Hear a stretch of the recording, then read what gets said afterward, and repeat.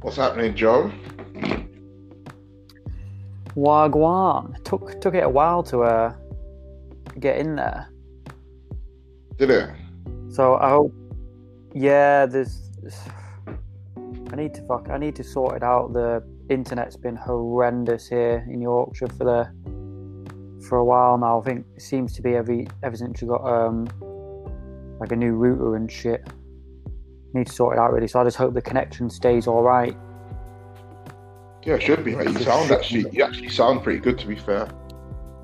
Yeah, I think it's just one of them, where it has like periods where it can just drop out or just really inconsistent. Yeah, absolutely. Oh, are we here? We're all in. We're all in. We actually are all in, and you all sound pretty good, really good, actually. Sorry. Wow, this is the No Spray No Play podcast with German engineering tonight. I know. Yeah, I know. Jesus, functionality at its best. Fucking hell. Look at that. Right on it. How we doing, boys? I'm chilling. It reminds me quite a lot of Zaha in that, like, when Zaha was a little bit younger and had a point to prove, he was this positive player, and the cliche would be he gets you up off your seat. If you're in the ground, it's, he's on the ball. Let's see what he's going to do. Before Zaha ended up in this loveless marriage with Crystal Palace, obviously. But I think he's a great talent, and I think he'll be in the Prem for years to come. Yeah, it'll be very good. What have you guys got for number 8? And don't tell me you got number 7 now. Number 7, sorry. Joe? Well, I've already discussed mine. It was Watkins. Have you got anyone else who you would have down there, Joe? What? So we were. Well, I suppose it's getting difficult because I could skip to my number 6 and talk about them for a bit. Go ahead. I want to throw in the mix because I feel like. So I've got. It's now where I'm starting to have transfers based on impact in the team. So I've got Callum Wilson because I think obviously long time Newcastle have been crying out for someone that's actually able to put the ball in the back of the net. What do you mean Joe Linton's not a decisive striker? So yeah, I think based on impact, what is it? He's 4 in 4, I think, this season. I think a couple have been penalties, maybe, or one's been a penalty, or 2 been penalties, something like that. But I just think, based on impact, I think obviously like a good little pickup from a relegated side. I think as well, yeah, as I say, they've been long crying out for just like a proper number 9, I suppose. And based on impact in the team, that's why I've gone for him. So if we could throw him in the mix for one of your 7 spots, or if you're happy to have him higher, if you guys agree. I'll put another name out there who I think is definitely a number 7 and someone to watch. Again, it's West Brom United, and it's Mateus Pereira. Now, I've been a long time admirer of him. I know we've talked before jokingly about FIFA careers, but I spotted this guy at Sporting Lisbon on FIFA a few years ago, so I've kept an eye on how he's done, because you feel like when you develop a player on FIFA, it's like that's my boy. Like, I want to see him do well, and that's how I felt with Mateus Pereira. So seeing him rip up the Championship last season, great. Seeing him step up to the Premier League on a permanent transfer, even better. And I feel like between him and Diangana, they are the one thing that are possibly going to keep West Brom in the Premier League. They're so positive and so technical and have such a good relationship on the ball, and they're making a player like Callum Robinson look like a competent Premier League striker, which is amazing. But I really think it'll be inevitable when West Brom go back down, because they're a yo-yo club, but Mateus Pereira will get picked up. Great talent. Okay. I think I haven't got much to say about Pereira, to be honest. I've not really watched much of him, to be fair. So I'm gonna just take your word on that, to be honest. So I'll be saying for number 7. So Joe, if you keep, what was your 6th option? Your 6th option was Callum Wilson. If you keep that for number 6 here, so should we pick out of Diangana? I would pick Diangana. I'll go with Diangana, because I feel like I like that Diangana. He's a brilliant direct player, and I love direct football. I love people who get on the ball and run and take a shot. So positive. Okay. I'm 4 out of 4 now, so I'm so we just don't want you to abandon us again, T, to be honest. So Joe, your number 6 was Callum Wilson. Yep. DC, have you got? Do you want to go first? Because I've been formulating it in my head as we're going along. Yeah. Okay. Yeah. My number 6, I've literally, I've had to do a quick switcheroo and change it around. I can't believe I forgot this player to put in my 10. So originally I had Ben Chilwell, but I took him out for Spurs' Højbjerg. Oh, interesting. I've got Højbjerg higher up. Go on.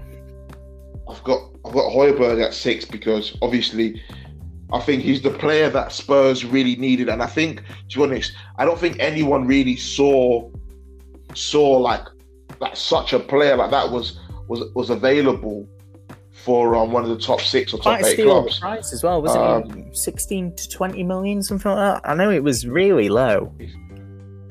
It's a really good price. Look, if you look at it, yeah, he's a really solid, strong central midfield player who is actually he's got a really big voice in the middle of the park. He's got an excellent passing range. He's comfortable with the ball and under pressure when on the ball. He's the exact player that Spurs needs in that midfield to sort of calm things down, to sort of find the right passes, to make the right decisions at the right times when they're either looking for a goal or they need to protect a lead or whatnot. And you know what? He's a perfect example of a Jose Mourinho player. That's why for me, I've put him in the top 10. My opinions on him, I had him in at number 4 because I wrote down 4 names just quickly as we were coming on for who I think the top 4 signings are. My reason for having him a little bit higher up were all those things as well, but also we've discussed on our group chat that perhaps Spurs don't have the best centre-back pairing, you know, Davinson Sanchez, Toby Alderweireld, Eric Dyer. Between them, there's not really a good 2 there. And I think that it means that there's no onus on Spurs' centre-back pairing to bring the ball out when there's someone so good in front of them. They can focus on defending. And say what you will about Mourinho's team, you know, they recovered well last season because I think with his 14th when Mourinho took over, ended up in a Europa League spot, which is a good finish. But they were very leaky, which is not something you associate with one of Mourinho's teams. And I think signing a player like Højbjerg, it takes the pressure off them being positive and playing out from the back and playing the right way, which they clearly want to do with so many good attacking talents. And I just think to snatch him out from under City's nose as well, because all summer I kept on hearing like Højbjerg's going to City, Højbjerg's going to City, and then he ends up at Spurs. It's a real coup for them. Yeah, I agree. I think top player. Yeah, I think it's. I really don't like that we're getting on so well here. Like at the end of everything I say, I feel like I want there to be like no. I want that little bit of feisty fight, but we're not getting it tonight. We're really. Have we all had our Horlicks or something? You know. Yeah. So what? So have you got a So it's between Wilson. It's between Højbjerg and Højbjerg. And it's a tough one, really. That isn't it. Look, if you look at this hottest question, who do you think will have a more, like I say, a bigger impact for their team? Do you reckon Højbjerg will save Spurs more points than Callum Wilson will win points for Newcastle? Oh, very interesting question. That's a great question. I mean, I think Callum Wilson kind of flies under the radar a bit with how efficient a striker he is. You know, because Bournemouth, especially in the last couple of years they were in the league, where Bournemouth were always like scoring a lot of goals, but on the end of a pasting as well. Like they never looked, you know, defensively sure. Like we've discussed before. Like I don't get why City have signed Nathan Ake when Bournemouth's defence was shocking and he was the leader of it. You know, and if I had to go one way or the other, maybe I'd go with Wilson will win Newcastle more points than Højbjerg will save. But I feel like that's doing a disservice to how good Højbjerg is and how much of a difference he's made to that Spurs team. Oh, this is tough, isn't it? It is tough. It is really tough. Because honestly, for me, I'm going to back my pick. I think if Højbjerg leaves the side for Spurs, I think they concede a lot more goals. And then there's the connection between defence and attack goes missing, and obviously the protection in front of those two, the back two of Dyer and Sanchez, makes them very vulnerable to. Højbjerg offers them something different, so maybe more reassurance, I suppose, and a better level of physicality than what they've had in recent seasons. So, still an important signing for them. Okay. Are we gonna say Højbjerg then, or are we gonna say Wilson? I feel like I'm really on the fence here. So, Joe, give me reasons to go Wilson over Højbjerg, because we've talked at length there about. Well, I mean, I think I get what T's saying, that he might, he's quite crucial, is Højbjerg, and is saving them points. But I definitely still feel that Callum Wilson will be more crucial to, especially a team like Newcastle, that they don't have the resource and the deeper squad like Tottenham, of people to come in and be able to get goals and points and maybe save goals from other areas of the pitch and players. I think there's more focal point on Callum Wilson to maybe deliver, especially considering Newcastle have really struggled for goals. Like, just having a quick look in recent years, haven't they? At Callum Wilson's statistics for his time in the Premier League there with Bournemouth. So 15, 16, 13 appearances, 5 goals, 20 appearances, 6 goals, 28 appearances, 8 goals, 30 appearances, 14, 35 and 8, 35 and 8. So consistently around that 10 goal mark, apart from one season there. Yeah.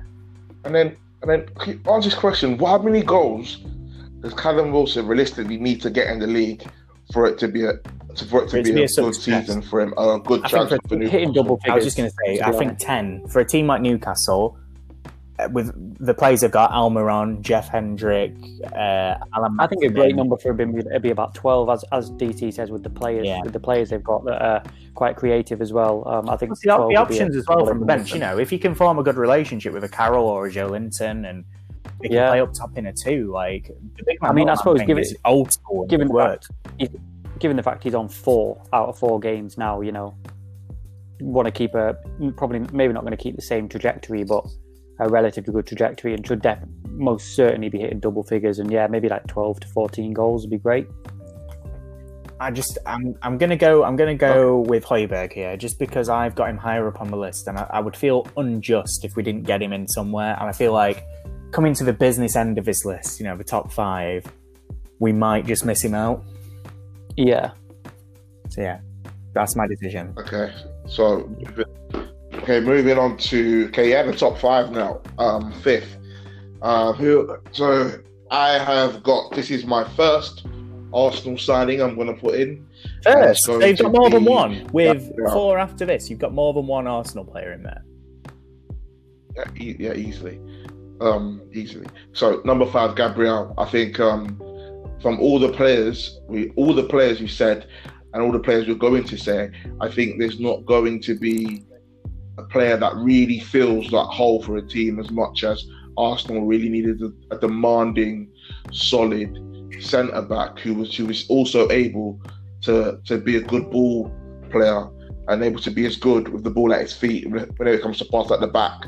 What I've seen is that Arsenal are a way better team with him in the side, and then the only game he's not been in the side is when we lost to Liverpool, which I honestly think we would have been a big difference to that result. All his attributes make him a solid player, and he will be a really good player for years to come at Arsenal. So, really big, quick, strong, smart player, strong in the air, wins so many aerial duels against really big physical players, and then isn't scared for a bit of a scrap or a bit of a barging match with a big centre forward. So for me, I think this is the centre back that Arsenal have been sort of crying out for about, I think, a good 6-7 years. Yeah, fair enough. I mean, you've made your points well there. For once, you haven't just had your Arsenal blinkers on and said anyone in red and white is the best player ever to lace up a pair of boots. I think on reflection as well, you know, he's done well to step up from Lille in the French league. which, there's jokes about Farmers League, but it's not quite the same level as it, across the league there as it is in the Premier League. And he doesn't look out of his depth, and he's looked very assured. And there's a confidence now in Arsenal. They grind out results, I feel, in a way that you haven't seen them grind out results probably for 10 or more years, maybe.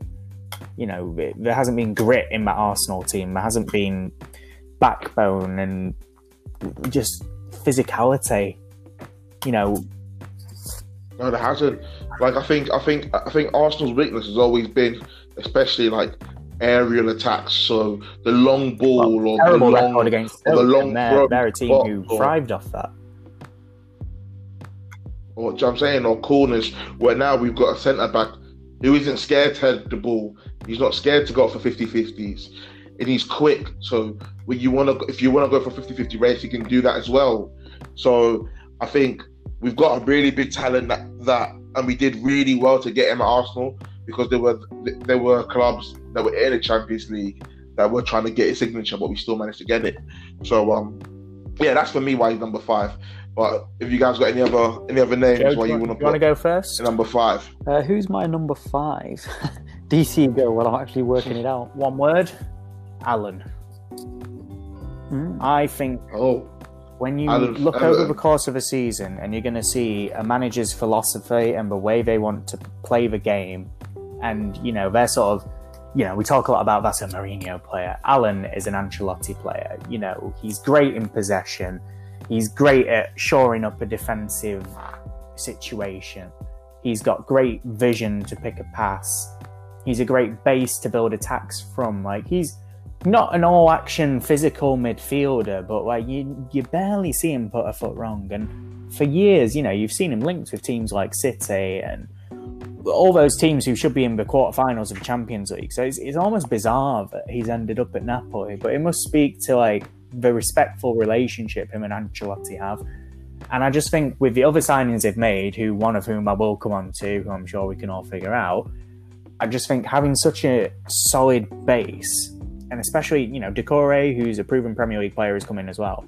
Having that as your solid base to sort of build off, phenomenal. And I think, the likes of a Decore, don't get me wrong, he's a good player, but, physicality and box-to-box and putting yourself about in a Premier League midfield, it's not 10 a penny, but it's more common. But getting a classy, silky operator like that who, we've talked about Jorginho at Chelsea and players like that who they have those sort of like passing abilities, but they look a bit out of their depth in the Premier League, not getting that extra little bit of time that they get in other leagues.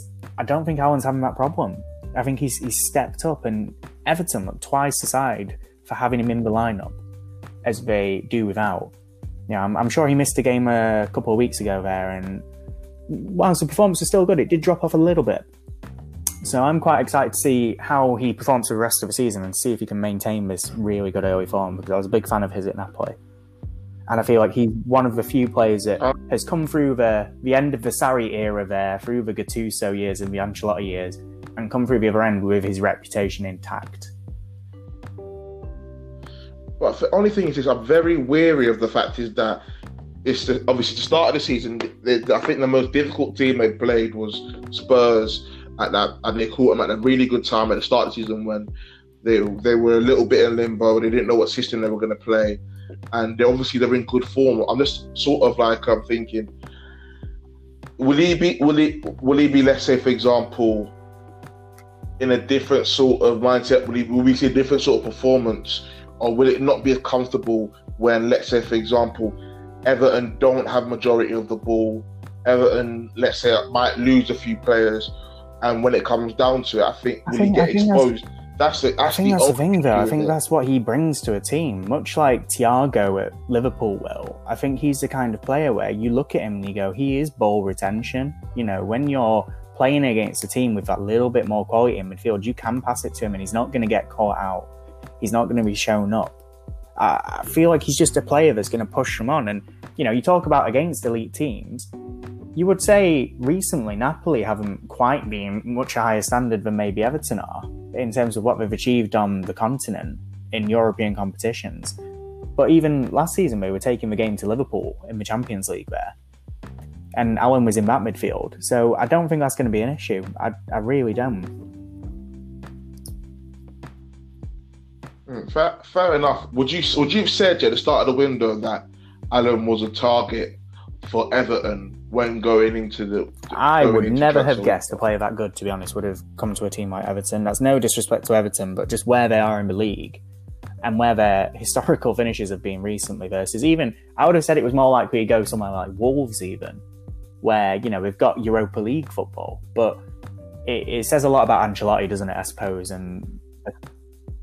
So do you think basically Everton? Because here's my thing about this year: was Allen always in the plans? Was Everton always looking to strengthen that position, or did Allen just come up and no, 100%? Because if you remember in our pre-season preview, we said that Everton look seriously uninspired in the midfield. There was no one. You know, they had the 3 number 10s, and now they had one, and you didn't even believe in him. And then they had players like Tom Davies, who, don't get me wrong, his threads are immaculate, but like on the pitch, maybe not quite as good. And Allen's took them to a next stratosphere of midfield operations. But the thing is Allen the best midfielder they brought in? I think considering where, and he's more effective than Decore. Really, gone. I think he's not the worst, but I think he's he had the least impact out of the 3 major signings they brought in. I think that if you take Allen out of his team over the course of the season and you do put someone like Tom Davies in, it's night and day how well that team operates, if I'm totally honest, both in defence and in attack. I'd agree with you. Obviously, the personnel. I'm saying any Everton midfielder there, really. To be honest, I really think he's such an underrated, and he's shown it so far. And I see your concerns that like they haven't really played any quote unquote big teams at the right moment. But as me and Joe discussed on the last podcast where you were absent, Mike, there's not going to be a good moment this season. You know, there's not going to be fans in the stadium. Things are going to be up in the air with personnel that are available because of COVID. Like, you've got to take every week by week, and if you can put in good performances like they are, you're going to be in that conversation. Well, they are in good form right now. They are definitely in good form. They've got players scoring goals. They've got players on good form. They've got players like Iwobi's back scoring or playing regularly, playing good games. So they are to be fair, which is great going by them. And the only problem is this is like I'm just not convinced whether, let's say for example, not just Allen obviously by himself, but I'm saying these certain players, will they be able to keep up with this performance level when, let's say for example, a loss breaks up their winning streak, or things not go to plan, or they get a disappointing. I think that's why you bring in these players over that experience of like the elite level and of being internationals, because they've got that mentality of like picking themselves up and going again. You know, it's not like you're signing someone from, you know, let's take Sheikh Kouyaté, for instance, as someone you could sign to do a similar job to Decore in the Premier League. You know, you're going to get a different level of performance there from him versus what you would get from a Decore or from an Allen. But anyway, I feel like we've lingered here on Allen for ages. Yeah, you've been bored out of my mind listening to you two drag that on about Allen. I was like, wow, he's not even the most impactful signing. But anyway, I'm going to talk about my number 5. I think we're on 5. I've lost track. You guys have been at it for about half an hour. Castagna. For Leicester, been very impressed with him. Very impressed with him. Mate, he's been banging assists in like. Don't even say. Oh my, this fucking guy, bro. This fucking guy. What are you even talking about? Really? Like, this guy's waffling on about the fucking. Oh, T. Right, explain it, Joe. Get to the point. Anyway, I feel like I've been massively impressed with him. He's come in. He offers. Obviously, he's been playing at right back, but like I suppose I think we might have discussed him a little bit on the last podcast. Obviously, when Pereira comes back, he might obviously move out to the left. He spent time at Atalanta playing on both. Like, he's capable of playing sort of both sort of flanks, left and right. So I think for a team like Leicester as well, obviously I think he's a great signing to replace Chilwell, and then obviously for much smaller money. And for a team like Leicester as well, they like to play with a lot of width, get the balls into the box and stuff, and I think he's another player that offers them that. Obviously he's started the season with a couple of assists. I think he's been quite impactful, and I think just a shrewd move. I was thinking of another Leicester signing as well that they've made recently, which was Cengiz Under, because I think one thing we were discussing with them last week, DC, was they just don't really have anything there, like a spark on the right, do they? So yeah, but no, I like the Castagna signing. I think obviously they had to replace Chilwell, and I think they've done that in a very shrewd manner, and someone that is going to offer them a lot going forward and probably chip in with quite a few assists and crucial moments for them in terms of getting goals. Do you think that's more effective than possibly Everton signing Alan in the centre to shore things up and stop them scoring goals, or Gabriel being the strong defensive defender that Arsenal needed? Well, yeah, because all teams are different, and it was an area of weakness that they need to, they need to get a man in there that is capable of playing on the left, and he's obviously been playing on the right while Pereira's out injured, and he's had a great impact. Has that ever really been a problem for Leicester, like getting beat on the flanks?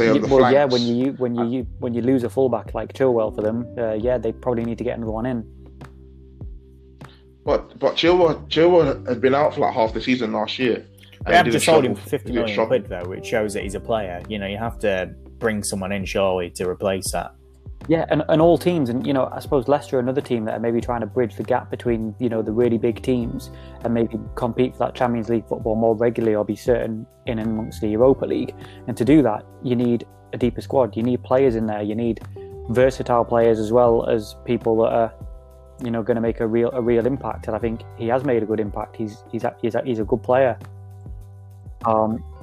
But what I'm saying is, that he's already had an impact on the team that signed him. So I get what you're saying, but he's already had an impact because he's had to come in from day one, and he's played well, and he's been getting involved and getting assists. So he's already had an impact. Do you know what I mean? But then hold up. I'd say yeah, he had assists, but he's not been the better out of both wing backs. I think is it James Justin or Justin James has been the better of wing fullbacks for Leicester. So I wouldn't say he's been one of the standout. Who did you put in it? Did you say Chilwell was your pick for this? No, I picked Gabriel at Arsenal. Right. Yeah, but at the same time, I get Justin's been great as well, but they didn't sign him this summer, so it doesn't really matter, does it? For me, the thing is, I feel like what Castagna brings to the Leicester team is, as we discussed last week, Joe, that Leicester's transition play now is completely different. We've got two players out wide there that really know how to pick a pass, can really get it forward direct, and they can go back to playing to Leicester's strengths, which is, as long as Jamie Vardy is fit and able, they're going to be wanting to get balls into a striker who's playing on the shoulder. They're going to want players like Harvey Barnes to be running and helping create space there. And when you've got someone who's so dangerous as Castagna is out wide going forward, it does give them a whole new dimension. And I think you can't sell a play for 50 million quid and then say, oh yeah, I'm just going to trust this kid from the academy to come in and step up. You have to try and sign someone to step in, and signing from a team like Atalanta, who they're just a unit going forward. So well oiled, you're always going to get a good player there. And I think the fact that he's already chipping in and contributing against big teams as well, they've took Man City to pieces already this season. Yeah, it just shows his quality, and I think he really is a top player. Yeah. I agree, and I don't know how much they paid for him, but obviously this is a really tough spot to pick, because I actually quite agree with what T said, to be honest, with Gabriel there, that he's come in and he's really not transformed the Arsenal team, because they could still go back to how they were maybe, but right now he looks like what they were missing for so long. So it's a question of, do we pick the player who, on paper, I guess, well, there's three choices because Alan's in there as well. Do you pick the player who's going to be slow and steady like Alan is? Do you pick the player who it's immediately obvious to see what their impact's been in Castagna? Or do you pick a player like Gabriel, who actually is the first step through the door into a room where it changes the team?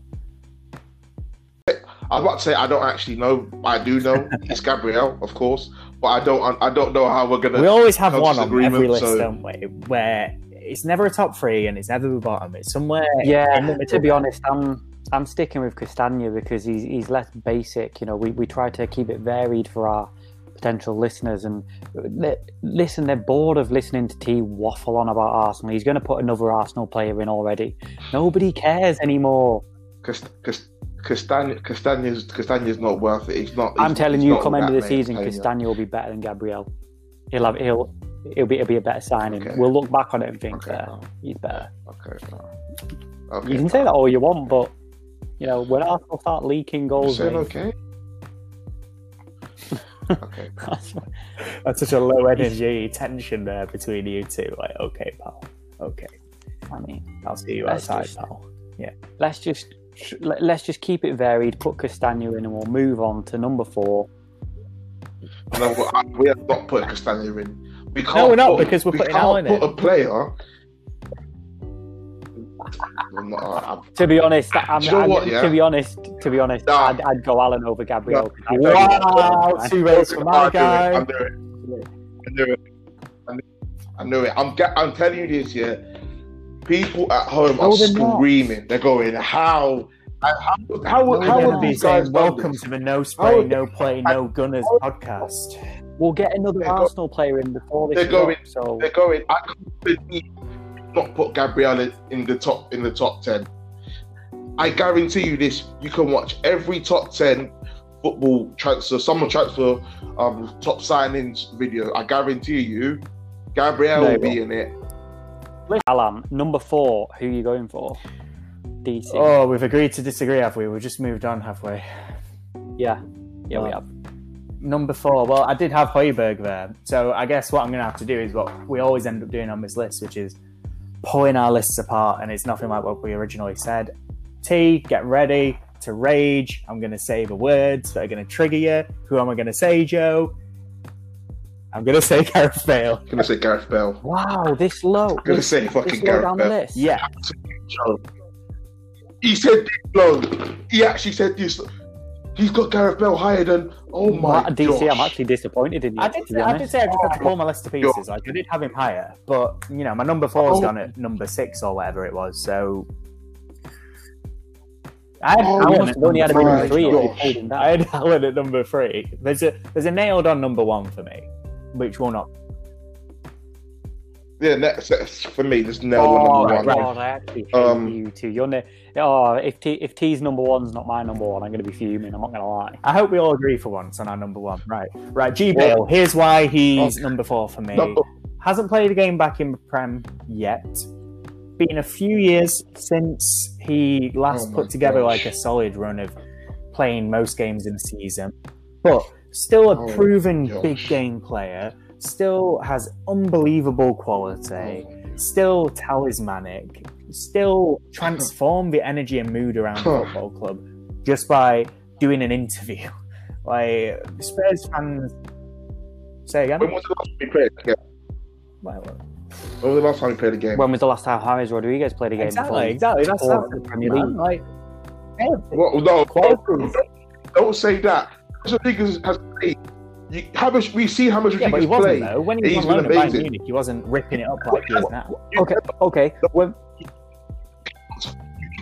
You cannot guarantee that Gareth Bale will play anywhere near as good as James Rodriguez. Don't even try. Here's why. How frequently did Gareth Bale play? Let's say in when did they beat Liverpool in Champions League final? Was that 2018? Will have been, yeah. Yeah. So how frequently did he play that season before he came on in the Champions League final and tore Liverpool a new quality is quality, man. Like it doesn't age out. You know, you might lose a little bit of your physicality, but when you're a player who is that good, you're always going to be dangerous. And you know, we're not talking about a player like, for comparison's sake here, you know, like a Wayne Rooney who really aged out and almost seemingly lost his magic overnight. This is a player who has still proven time after time. Sorry, sounding a bit like Cyndi Lauper there. You know, that they still have that little bit of magic in their boots. Even if they come on for 20 minutes, 30 minutes, they can still come on, create a chance, be dangerous in the final third, do something tremendous. And I think it wouldn't be wrong to say that I feel like all the Spurs players look very excited to get Bale on the pitch and play with him. And as we discussed last week, Joe, this is probably a player who is better suited to Spurs now that they've removed Eriksen, who is that really square peg in that round hole. It looks like now they've got more of a fluid, conventional forward line that's going to mesh a little bit better and get the best out of everyone. Yeah, I agree. I just think as well, like, you know, he can be a backup to Harry Kane through the middle. He can challenge for a wing position out wide. He's a talismanic player. He's shown it time and time again for Real Madrid, for Spurs, for Wales. Like, I get what T is saying, that, like, you know, you can't guarantee that he's going to be the player he was. I'm not saying he's going to be the player he was. I'm saying the player he is still magic. And you can't. I mean, I don't really get what T's saying though, because you can't. It's the same thing with any new transfer into a new league. Like, no matter if they're in their prime or they've been playing in a different league, you can't guarantee they're going to perform in that league anyway. Do you know what I mean? I think is it what is it that concerns you, T? Is it the lack of game time, or is it coming back into the league? He hasn't played in like 2 seasons. He hasn't played a full season. I'm going to pull the for like 2-3 years. Have you ever thought, on the contrary, that might be better for his game though? Being such an injury-prone player, it means he's had time for his body to heal. How do you know? No. What are you talking about? What are you talking about? Footballers don't get less injury-prone when they don't play football. We've both got a degree in sports science, you mongo. Like, what are you talking about? Like, that's just natural, humble bragging physiology. Oh my gosh. Hold on. Are you telling me, Joe? Yes.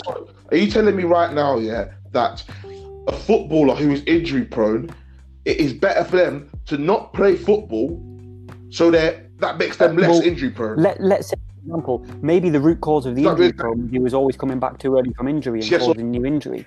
Which has written off players like Fernando Torres, Kaká, Rooney in the past. Yes or no? Yes. It's yes or no. So you're telling me for players injury prone that what they should do is not play football for 3 years and then come in and play a season, yeah. Like a different angle of opinion. Potentially, maybe it's allowed his body to recover and get back to ultimate full fitness. Listen, you don't know what you're talking about. Yeah.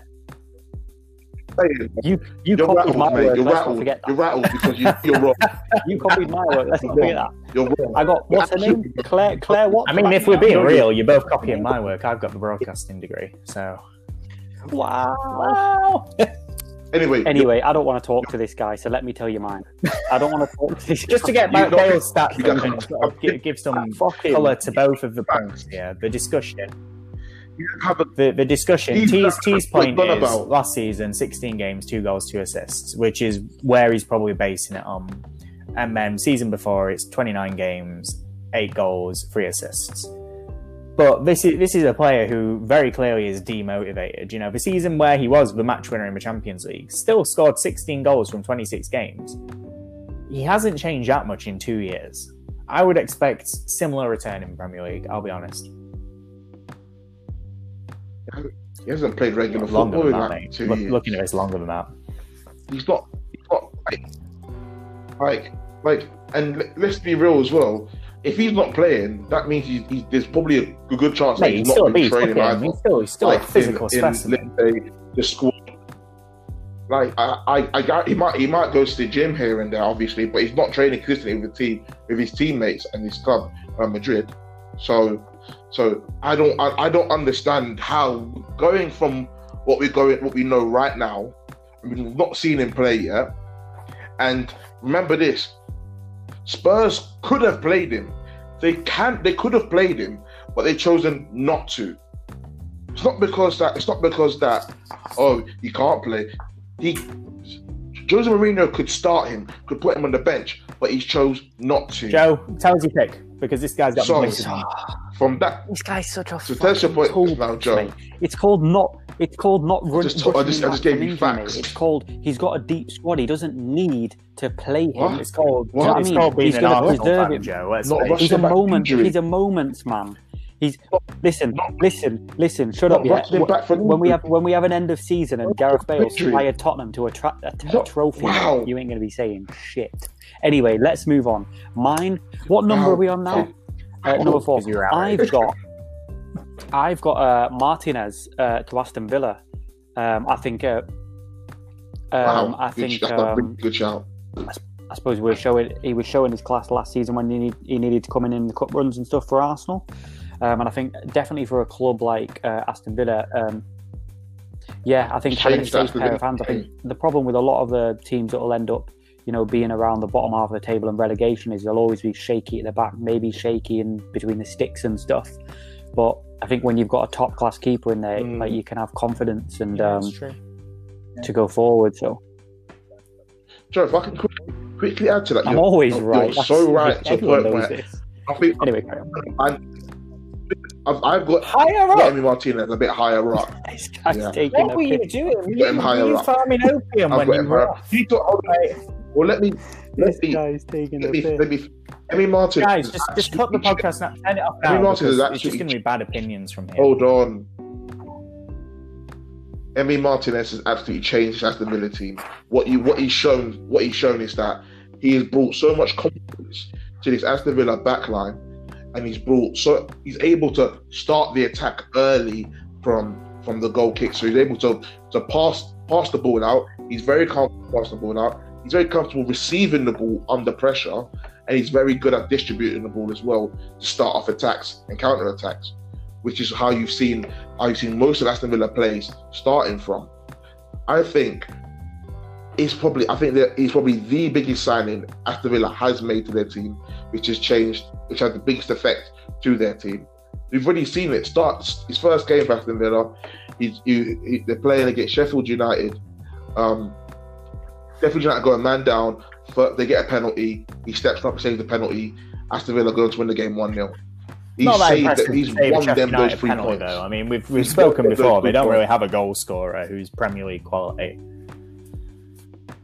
Can I ask you an honest question? Right? You're an Arsenal fan. You've seen both of these players, right? Do you think the quality and the level that Emi Martinez can aspire to be is any higher than, say, Lucas Fabianski? Because I'll be honest, mate, I think that's where his career's going. Yes. He's just going to be mid-table mediocre in a couple of years. No, but hold on. If you look at this as well, let's not even say it's like Lucas Fabianski has been. I can't remember who he's with right now, but he's been a solid keeper. Let's not let it down to the point where he's made errors after errors, like let's say Kepa or De Gea have. He's been a very solid keeper. Obviously, when you play for those lower league sides, you're having to save more shots, and the higher rate of shots you save, the higher chance you're going to let in goals. So, and there's going to be there's more shots you save than the top tier goalkeepers. So, same thing with Emi Martinez, but the difference is he's a big goalkeeper and he's a big presence to that Aston Villa team, and he's already proved that he can win Aston Villa big points that keep them going towards that trajectory to make them a mid-table club again. So, I will agree with Joe, and I'll abandon my 4th spot with Emi Martinez because I've got him at 2nd. I'm happy to drugs that you are on, is all I'm saying. Who I had at 4th? Yeah, I that's had Thiago. Thiago. Basic. Let's not talk about him. So, Martinez it is. Martinez. Okay, number 3. T, go ahead. Seeing as you haven't had a number 4, tell us another terrible Arsenal player. Come on. It's the absolute. If anyone disagrees with me, you can't even lie to yourself. Because number 3 is Thomas Partey. Another Arsenal another Arsenal signing. I don't really feel like I should have to justify this even more. I think we all know the quality Arsenal have got behind this player. One, he's a Diego Simeone player, so he knows how to work hard, and he knows the defensive work, and we all know how good he is at shielding the back four. And what he's really good at. He's really good at going forward with the ball as well. He's played many positions before. He's played further up in the pitch. And it's only been recently, the past 2 years, where his game has slowly forced him to go back to add that more defensive play. I think Thomas Partey changes that Arsenal midfield. It allows Mikel Arteta to experiment his formation and go to a 3 in the middle, which then allows Arsenal to keep more possession of the ball and be more creative in their attacking ways.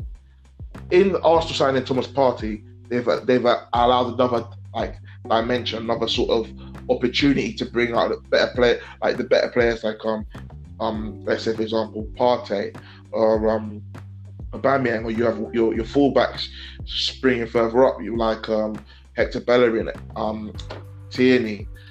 So in that sense, and he also helps that midfield trio or midfield partner he's with his Xhaka or Ceballos or Elneny.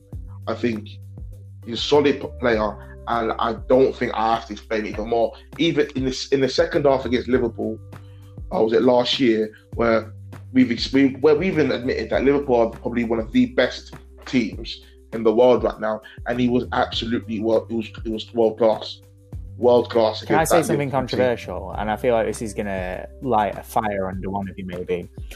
And this is nothing against Thomas Partey, but I feel like Atletico Madrid's players have this tendency to come out of that system and really struggle, even with big reputations. I feel like they come out of that team, and it's almost like, Joe. We were talking about Calvin Phillips last week, Joe, and the point about Calvin Phillips for England may not be Calvin Phillips for Leeds because he's playing for a different manager, a different system. It's not the same. Like, I couldn't name you one player who's come out of Atletico Madrid while Simeone's been there, gone to another club. Diego Costa. Fair enough, I'll shut up. My point being, I think of flops before I do. I think of Griezmann. I think of Arda Turan. I think of players like that who've left a club on a big transfer and not delivered when we've got somewhere else. And yes, I'll admit Costa, that I'd overlooked that, to be honest, and forgotten about that because he's back there now. But I don't know. It's just, for me, I'd be wary. I'd be really wary of jumping the gun on it. I want it to be a great signing because I think he is a really good player, but I'm just not sure until I see him in action. I kind of side with T a little bit more. I think he's just going to, given on, I suppose I'm basing most of my transfers in this bracket of the list on impact as well, and I think similar to maybe a Callum Wilson at Newcastle, I think Arsenal have been crying out for a bit of steel in for so long, and I think especially in the middle of the park, and I think just based on impact, and finally they've signed a bit of steel, so that's why I know we need to see him in play and stuff like that, but I'm kind of maybe agreeing with T a little bit, just based on those factors. I suppose that I'm basing a lot of my transfers on. Mine was Partey. So who else is number 3? I think, to be honest, we've probably ripped through most of the people I really wanted to discuss at this point, apart from the main man himself at Everton. So I'll probably let one of you two have this slot. Thomas Partey at number 3, which means we have a gap between. I mean, if I could discuss another player, number 2, Emi Martinez, I think has been good actually for Arsenal, and I've really been impressed with him. He's looking like he's going to bite Chelsea on the arse. Is Willian? He's so impressive going forward. He looks like he's got a new lease of life. And, we've discussed at length, and you missed it last week, T, where we discovered that Frank Lampard's philosophy with Werner is leave him the freedom to make whatever runs he wants. Some fucking hippie coaching going on over at Chelsea. They need someone who's a round peg in a round hole, like Willian is, who's doing an excellent job creating opportunities, creating goals, scoring goals. And I think they've jumped the gun, letting him go. he's looked excellent for you guys. He is a good player for Arsenal. The only thing I'd say is that sometimes in games he does get shut out quite easily. But the thing is this: we can't. I think the other thing he gives you as well is given that Aubameyang often plays in from out wide there, and you have Lacazette through the middle, is some genuine width coming from somewhere other than your fullbacks. You know, some genuine creative width, and it gives you a midfielder dynamism that when he's not on the pitch, they maybe don't have.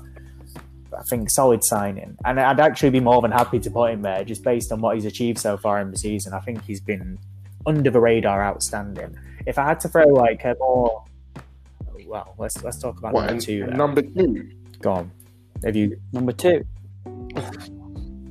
Number two, you know, boys. Before we go any further, do you not think it's amazing, by the way, that we've discussed all these transfers, and before the season started, we were talking Chelsea, spending.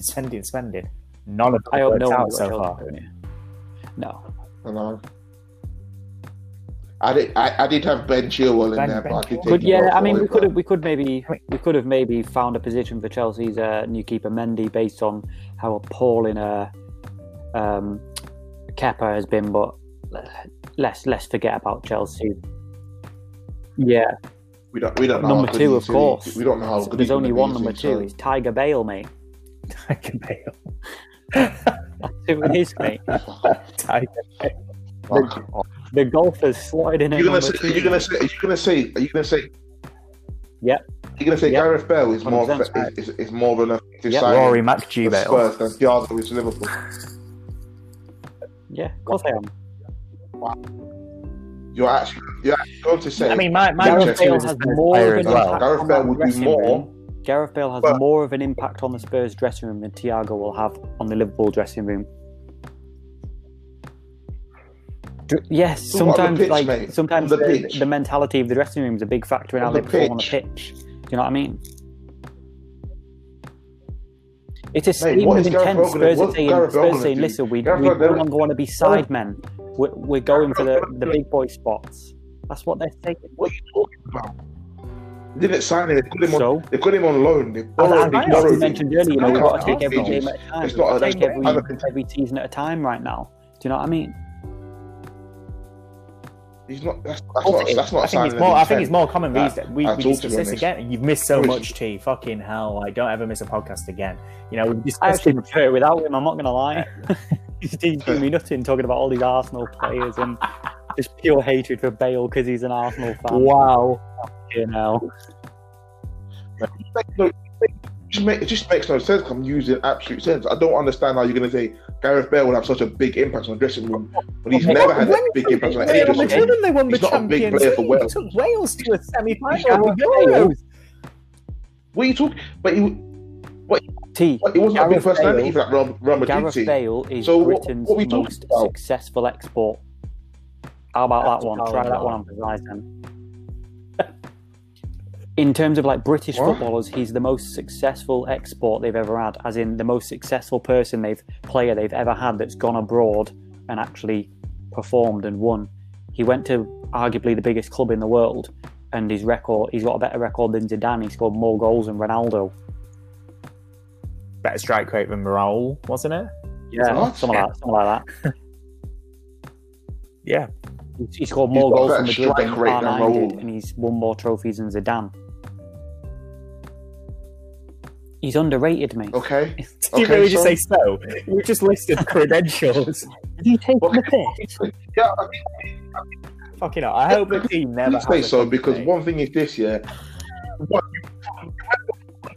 hold on, you went from going to saying that Gareth Bale will come in to bring a winning mentality or improve the changing room when he's never been that sort of player that has any effect. Do you know him personally, do you?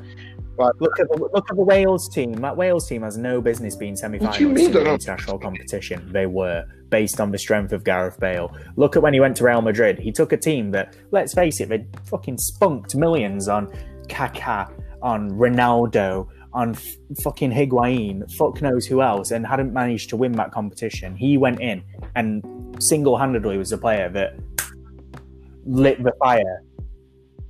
Whoa! In that first year that he was there, without Ronaldo, actually, he was the game-winning goal scorer, and he was later on down the line.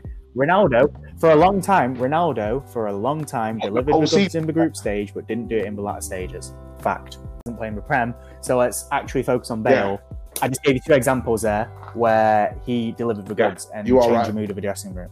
Real Madrid dressing room has always been that way. They have big leaders in it with Sergio Ramos. I ask you a few questions? And go ahead. I just want simple, short answers. Don't fucking waffle. Right.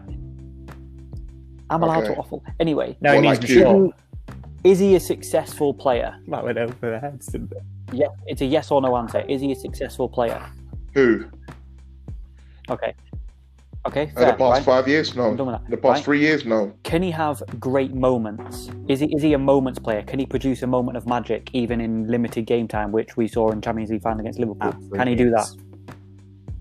Potentially. Great, we're getting there. Okay, so then if Spurs can get him on a loan, what's the harm in bringing a player in? Is he potentially, in your words, going to produce the more moments that could secure points via goals or secure knockout wins in a cup than, let's say, a Lucas or a Bergwijn?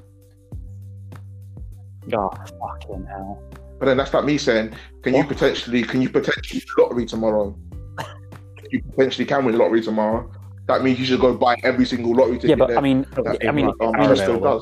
it's slightly different because based on what history tells us, like it'd be like if I had certain lottery numbers, and for the last fucking decade, I was getting all my numbers hitting the odds are better if like every week my numbers are coming up apart from one, then I've only got to get one rather than fucking all 5, haven't I? Well, how about I change it then? Yeah, potentially. Can Wayne Rooney score a 40-yard? You're just being ridiculous, banger? Yeah, well, it's that yes or no. We're talking like potentially can Wayne Rooney still score a 40-yard banger? Why? Like, I feel like why are you disrespecting the man in this? Like you're basically saying he's completely written off. You told me. You told me to say yes or no. I put it back on you. No. Say yes or no. Can Wayne Rooney score a 40-yard banger? Mate, I've seen him in the and you're lying to yourself. You know it's a lie. He does it on the regular. He scores a 40-yard banger. That doesn't mean that you might actually go buy him back again now. It's a ridiculous concept, mate. Wayne Rooney was playing for DC United and Gareth Bale was winning the Champions League in the same season. It's not a comparison. That makes no sense. What your concept makes no sense. Just because a player could potentially do something doesn't mean that's the reason why they should sign him. And you're signing him to be a player who delivers in a moment. You're not expecting him to be the be-all and end-all 90 minutes every game of the season. You're managing his injuries because you know that potentially you've got a game winner 10 games a season there. Of course it makes sense.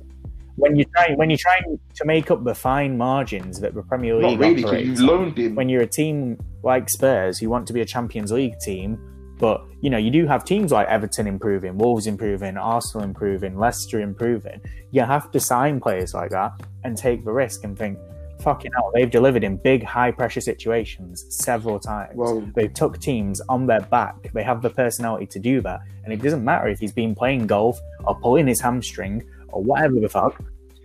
Oh. No, it doesn't. Because of course it matters. Of course it matters. Because if a player's not going to be playing 50% of the games of the league, or 75%. Listen, unless your name is Fabio Ranieri, you are not picking the same 11 week in, week out in the Premier League expecting to win the title. Fact. Well, what I'm saying is this: Spurs need, if they want to get the most out of Gareth Bale to make that big moments, they need him to be playing. They need him to be playing at least 20 games. But you were saying though that like he hasn't been playing games recently, and he's been out all season. But you've just said 20 games, and in the last 7 seasons, there's only been 2 where he hasn't reached that target. So surely that proves the point of like that is what they're going to get. They're going to get the bang for buck. He knows what he's signing. He's signing a player who's going to deliver in those big moments because he's going to have those 20 games and he's going to score those goals. To answer this question, if they're so confident, why haven't they started? Injury, man. Like, are you fucking stupid? Why haven't they started? So what do you mean rushing him back from injury? He's not been injured for the past 6-7 months, has he? No, he hasn't been injured. He's been available to play. He just would be. You can't expect a player who's not played a jot of football to jump into the most fiercely physical league in the world. I'm pretty sure he's had not a major injury, but I'm pretty sure he's had a minor injury, like a knock. Anyway, please. I'm bored of this waffle. It's the same player. Are we all in agreement as well at number one? I think we are. James Rodriguez is number one, so let's just move on. The name's Bond. James Rodriguez. This is shocking. This is absolutely shocking. You've just said, you can't expect to come in and start straight away. Moment. But you expect to have big game moments during the season. The very point of which is he comes on in the 60th minute because he doesn't maintain fitness, but fucking hell, he comes on and scores an overhead kick in a Champions League final. You're gonna pay a benchmark player to come in and do something off the bench. I am, yeah. When I've got rid of Brentwood, like Christian Eriksen, who, I'll float around out wide and I'll sometimes play a nice ball or score a free kick. I've got Dele Alli, who doesn't score goals, doesn't set them up, does a whole lot of moping about with a nice haircut. Yeah, of course I'm going to sign Gareth Bale to score me a goal. Yes.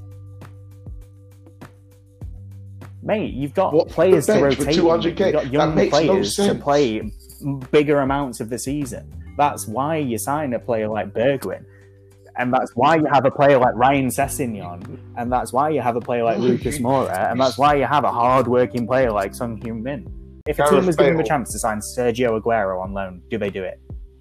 Needs goals, and Sergio Aguero, and they offer you to get Sergio Aguero on loan. You don't take him because there's a high enough chance that he'll be missing more than half the worst manager in the world. Which means you'll be stuck. You'd have a Burnley 11. You'd be playing Chris Wood at the top with Ashley Barnes and going down because they stay fit and they're hard working. That's why. You're acting like he's Andy Carroll, mate. He's Gareth fucking Bale. He's one of the best players on the planet on his day when he's fit. Let's not pretend he's not just because he's signed for the wrong side of North London. It's not even about that, mate. It's just how it doesn't make sense. Why would you sign someone who potentially will go injured for more than half this season and put him on 200k just so you can bring him off the bench to potentially nick you a win or nick you a draw? Simple. And Joe's probably fallen asleep here in this debate. So who did you have at number 2 before we talk about James Rodriguez being number 1? I had Bale at number 2. I would have had Bale there as well. He was my number 2. As if we're gonna end the list with fucking Gareth Bale at number 2. Fuck me. Fuck. What has happened? The name's Bond. James Rodriguez is number 1. Still the worst headline ever written. Yeah, I don't get why they did that. Yeah. But, yeah. Ridiculous. Thanks, we're all going to get along and finish this as friends because, it's easy, isn't it? I mean, based on so many factors, like obviously impact. Let's not stay on that for long because Teal started waffling again. But based on sort of stature for a club like Everton to sign a stature of player like that, even though, again, maybe Teal will agree that he's been playing long, but I think it's been proven right. So now we've also got the evidence of how he started the season. It's just been unbelievable. I think it helps, as I said with the Allen thing earlier. I think it helps being with a manager who clearly believes in him. He signed him 3 times now. Once at Madrid, once for Bayern Munich, once for Everton now. This is clearly a good relationship, and Ancelotti's clearly the manager who knows how to get the best out of him. And traditionally has known how to with number 10s and similar sorts of players. He looks like a really special player. He looks like he's found his love for football again. Finding Carlo Ancelotti here, and I think it's a really good sort of mesh together where he's not at a club which the fans are expecting them to win every single game by 6 or 4-0. He's at a club where they're just happy to have him there and happy to see good football play, and he's being managed by a manager that believes in him, and it shows in the way he plays. And he's making, I think the most important thing is this: he's making the other players around him look like better players. And that's something that Everton really needed to then push on. Because Richarlison looks like a better player. Dominic Calvert-Lewin looks like a better player. Doucouré, Ineos looking like a better... All those players around him that are linking up, playing with him day to day, even the players on the bench like Iwobi and whatnot are looking like better players because they get to play with this guy. So I think it's been a culture change, hasn't it? Everton? It has to be him. It's suddenly like something swirling around the ground in the same way that when they made the Lukaku thing permanent and like everyone was like, oh well, we've got a proper number 9 who'll score goals again. Like this is like another level up from that. You know, you've got a genuine world-class player in your team making the rest of your team step up and play this level of football you didn't think was possible from these players.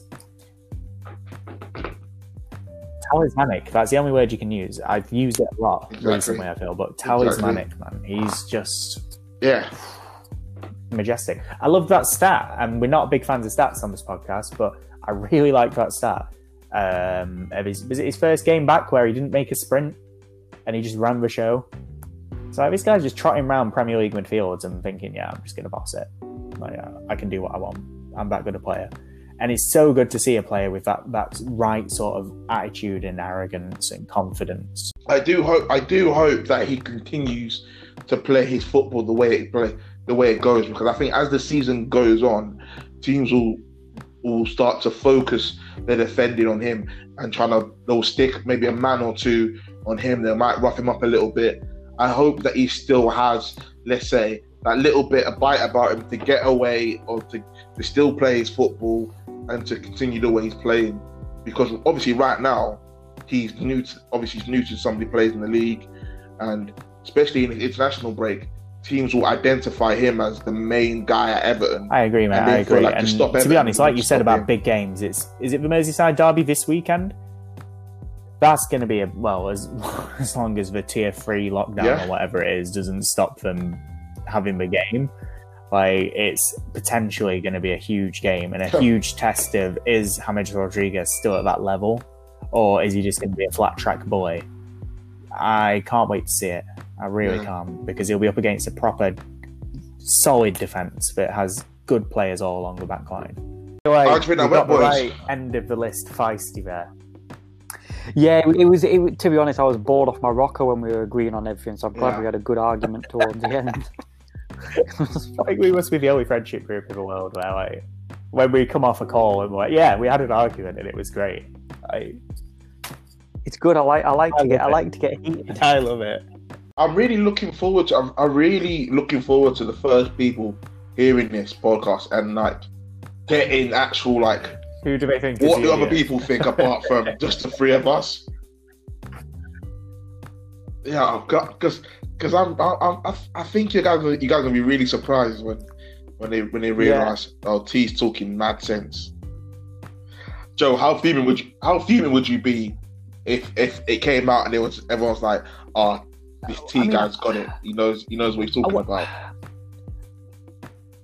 I would no. I suppose I would. You wouldn't sleep at that, wouldn't you? I wouldn't be. It's a weird one to explain. I wouldn't really be fuming in that sort of aspect that maybe people have agreed to. I'd be more fuming that there's more retards out there. To be honest, you know what I mean? I used to work with a chap, and we had a conversation once at work, and he said to me, "DC, never overestimate the intelligence of the British public." And on that note, I will never overestimate the fact that they'll think that T is speaking sense. What? Say that again? What? Do you know what? Yeah, you sound delusional. You're trying to convince yourself now. Listen, I'm the only one who speaks consistent sense on this. And the people are never wrong. Absolutely not. I am the voice of sense. All right. So what? We'll end it there on another mini argument about to kick off there.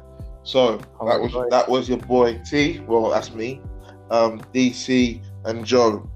And that is the No Spray, No Play podcast. Make sure to join us again when we talk about possible Champions League. Yeah, we still need to do that before the competition kicks off. So let's make that the next one. Champions League preview. Right, peace out, boys. Good podcast. All right, sweet.